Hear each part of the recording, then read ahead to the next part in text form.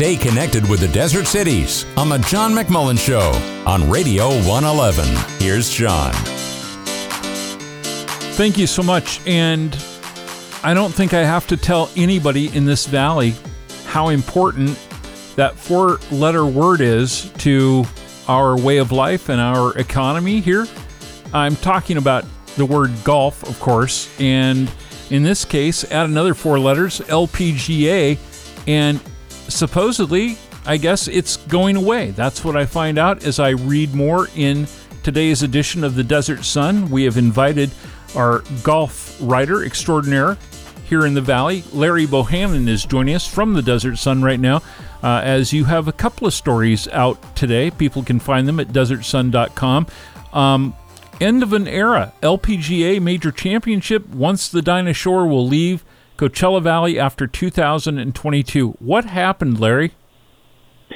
Well, a lot of things happened. It was a little bit of a perfect storm, really. I think you had the idea that ANA, which is All Nippon Airways, the sponsor of the tournament since 2015, was going to go away.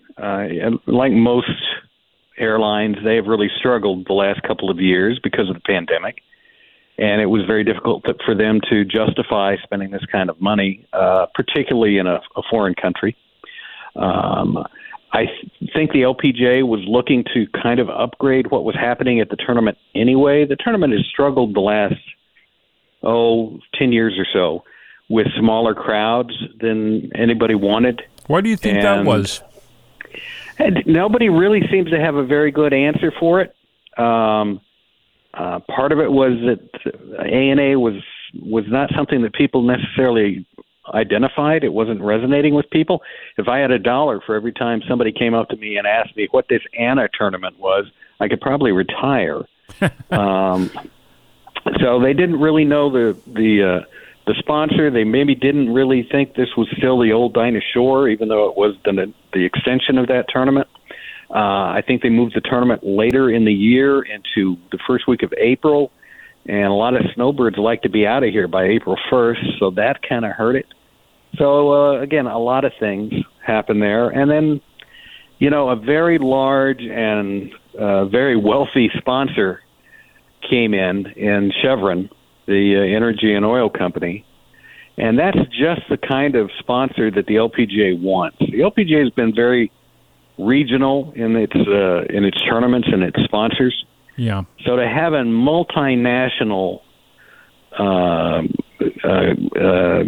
major corporation come in and say, we want to sponsor one of your tournaments, well, the LPGA is going to do whatever that sponsor wants. And that sponsor, of course, has a lot of dealings in the Houston area, and they want the tournament in Houston. So in 2023, what we've known either since the Kraft or the Nabisco or the ANA or the Dinah Shore will be leaving the desert and going to Houston. That's really a shame. I mean, how much of an impact did that have for, I know we've just been talking with the BNP Paribas Open tennis tournament going on, and in past years that's supposedly had an impact up to around $400 million over the course of a couple of weeks on the Valley's economy. How much of an impact did this LPGA tournament have on the region? Not as much, for sure. The golf tournaments in the desert, whether it's this one or whether it's the American Express, kind of struggle to get people from outside of the Valley to come to the tournament. The American Express has done better now that they've got concerts and they can attract people from outside the area. The Inland Empire, maybe even Orange County. Right. But this tournament has not really done that. It was basically always considered to be a local tournament with local people in the Pro-Ams and local people showing up. So the economic impact won't be as much. It's really more about the image of the desert, the image of Mission Hills Country Club, where the tournament has been for 50 years since it debuted in 1972, and losing a major championship. This is one of 5 major championships on the LPGA, and it's the one that really in 1972 kind of kick-started the LPGA in a lot of ways because it came in with the largest purse on the tour at the time, $110,000 total purse. And it had national television coverage, and it had Dinah Shore as a hostess. So a lot of the old-time LPGA players revere this golf tournament. I think a lot of the younger players don't necessarily have that same reverence for the history of it. Indeed. And what kind of role do you think that the LPGA played in how it might have been marketed or marketed better to keep its popularity and its shine, to get female golfers and golf fans in general into the Valley to be here and to support this tournament? I think, the LPGA did a lot of work back in 2014. Kraft was the sponsor at the time, and Kraft simply let their sponsorship expire.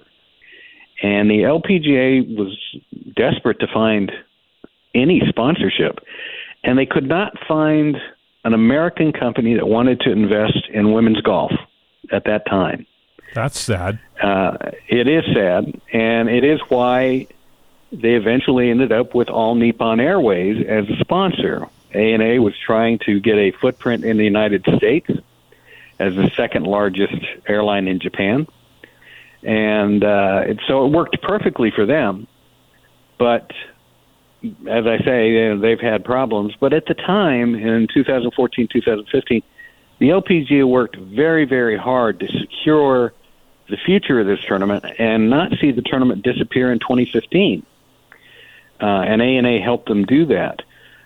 This time around, they knew it wasn't going to be ANA. They found an American sponsor who wanted to invest in the women's game, but they didn't want to invest in it in Rancho Mirage. They want it to be in Houston. And so the LPGA really kind of felt like, okay, we've got to do this. At some point, you move on. There's been 50 years. Maybe it's time to kind of reinvent this tournament in another place with another sponsor. And I should point out a massive purse increase. The purse at the ANA this last year was $3.1 million, with $465,000 going to the winner. Chevron is jumping the purse up to $5 million. Well, that's about a 60% increase. That's a pretty tidy sum to add to the purse, and I would imagine from reading your article here as well, I see that you quote a former tournament director as saying that the players aren't going to care much about whether it's played here or in Houston when you're talking about not much more money to earn. Yeah. I mean, you can sit here and play for $3 million, or you can go to Houston and play for $5 million. It is professional sports. They play for money, right? And the more money, the better. It should be pointed out the tournament is also keeping its major championship designation. This tournament really didn't even have that when it debuted in 1972 through 1982. It was officially designated a major in 83, even though all the players at the time considered it a major.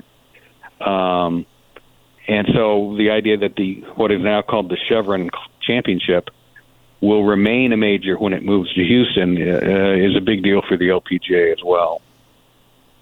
Yeah. Will there possibly be an opportunity for another tournament? I thought I saw something in your story about possible seniors tournament coming to the region with this tournament leaving. I think with this tournament leaving, it opens up a lot of options for other tournaments. It's possible another LPGA tournament, not a major, but a more of a regular tournament might show up and be played to continue having tournaments on the West Coast for the LPGA. Yeah, it's possible that a PGA Tour Champions event, what everybody calls the Senior Tour, might look at this now and say, well, we don't have to fight with a major championship anymore. Maybe that's our opportunity to come back into the Valley. We haven't had a senior event here really in 20 years. The PGA Tour has a very good developmental tour called the Corn Ferry Tour, And it may look at the desert now and say, you know what, we're not fighting the LPGA, we're not fighting seniors. Let's go in there and see if we can do something. So I think there's a lot of opportunities for other tournaments to come in here, knowing that the anchor right now is the American Express, the PGA Tour event that is played in La Quinta in January. And it seems from your writing, Larry, in the Desert Sun, that there may have been another factor, if not this, probably not the major factor, but it didn't help this being that this event, the Augusta National Women's Amateur event, also was a factor in scheduling, right? Yeah, and I think it became more of a problem for the LPGA than they had imagined. The LPGA has always invited amateur golfers, the top amateurs in the world, to play in the ANA Inspiration. Well, back in 2019, the people at Augusta National, where they hold the Masters tournament, the tournament in the world, decided they were going to allow women to play on their course in a competition for the first time. And they invited the best amateur players in the world. Well, you know, Augusta is, as I say in the story, the 800-pound gorilla of golf. Yeah. They can do anything they want. Yeah. And everyone knew this was going to hurt the ANA Inspiration. It was going to take some fan and media interest away.